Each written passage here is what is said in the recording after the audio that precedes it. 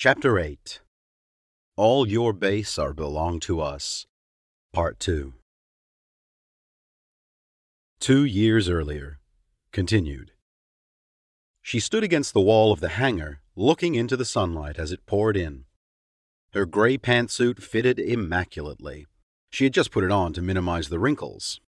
"Okay, Joy, no time for pussies in this world full of dicks," Joy said to herself. Her father had been dead 15 years, but Joy Tannen still wasn't sure if he was preparing her for a future in a male-dominated world, or he was just constantly reminding her she fell short of the son he always wanted but never had. Either way, it was the one thing her father had left her with that was worth a damn. Joy had made it her mantra, her call to action. Joy was beautiful, but not your standard beautiful. She was stop what you're doing and reassess your life so you can work out how the fuck you're going to get this goddess into bed beautiful. In a superficial sense, she hadn't been born perfect. Investments in subtle fake tits and minor cosmetic surgery to her face were part of her journey. From a young age, a distant father and an emotionally absent mother had taught her self-reliance. Using everything she didn't have as motivation, Joy made her way through high school and into a good but not too prestigious university on a full scholarship. From there, she walked straight into a low-level public relations job at Graytech, where she had risen through the male-dominated ranks in a relatively short time. Her ingrained self-reliance had served her well, or so she thought. Now she stood on the precipice, not merely along for the ride. Joy was helping drive the ship. The hangar doors closed, and Joy took a deep breath. This meeting was definitely out of the ordinary. The project she and Max had been working on for the past 2 years was still in its infancy, but here they were, meeting with potential backers. This was typical Max. His confidence in his ideas usually overran her patience in making sure the concept was sound. Joy raised her chin and strode forward towards the SUV. The convoy pulled up in a line in the center of the hangar. Max stepped out of the back seat of the lead SUV with a spring in his step as he bustled over to meet Joy. Dressed in a dark suit and tie with a crisp white shirt, the driver of the middle vehicle exited and briskly circled the car to open the doors for his passengers. Not one for ceremony, Max wore his usual bright red polo shirt and gray dress pants with shiny black alligator skin wingtips. He looked like he was about to have a round of golf, rather than a potentially billion-dollar presentation.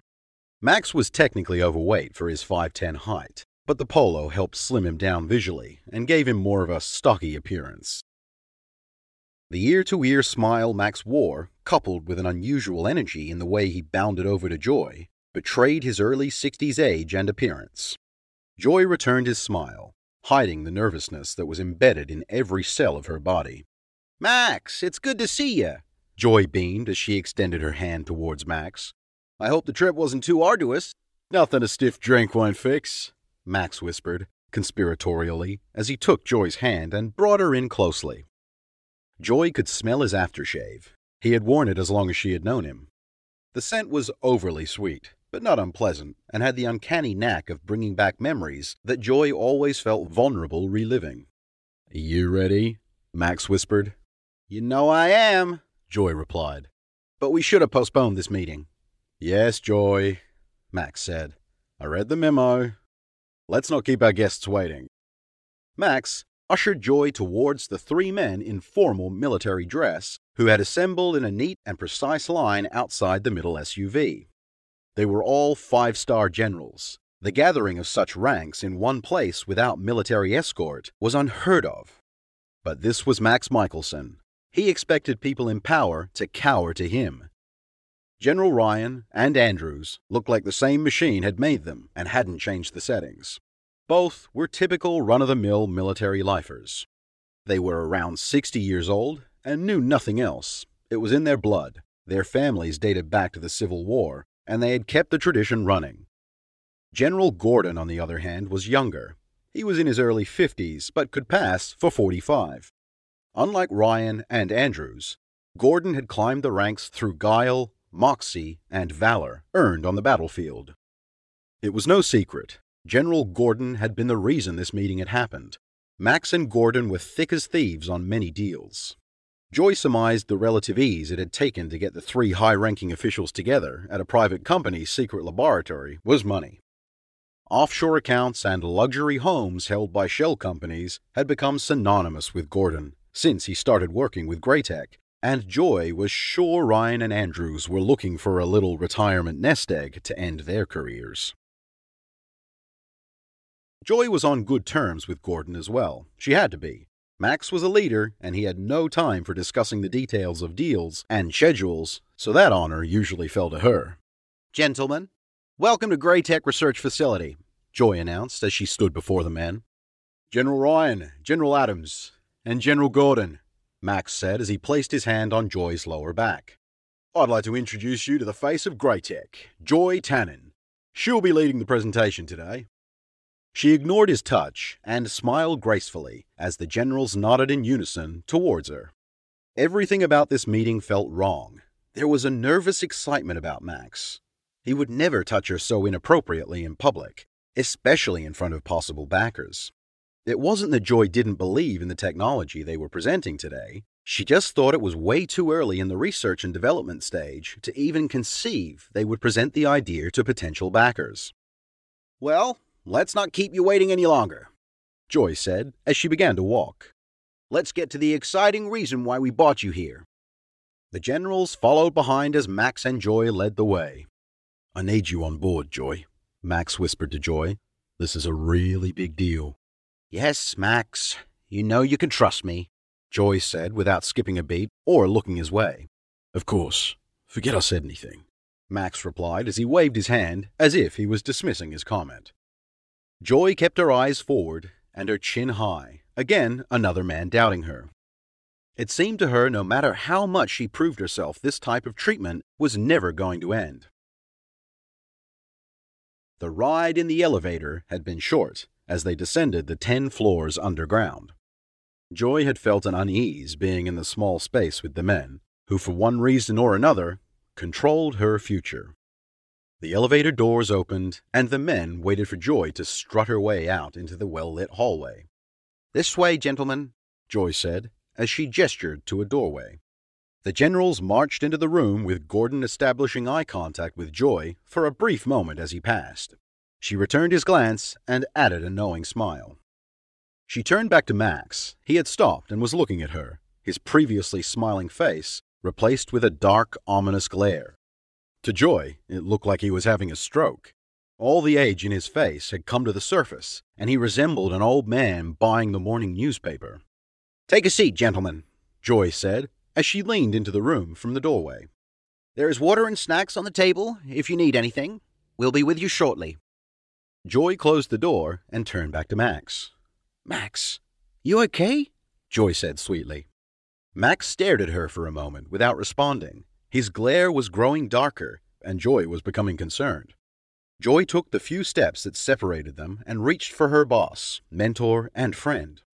Just as she was about to gently touch his face, Max sparked to life and grabbed her by the forearm and brought her close. Joy resisted for a moment, but then relented, their bodies coming together swiftly. Like an uninterested prom date, Joy pulled her head back away from Max's face.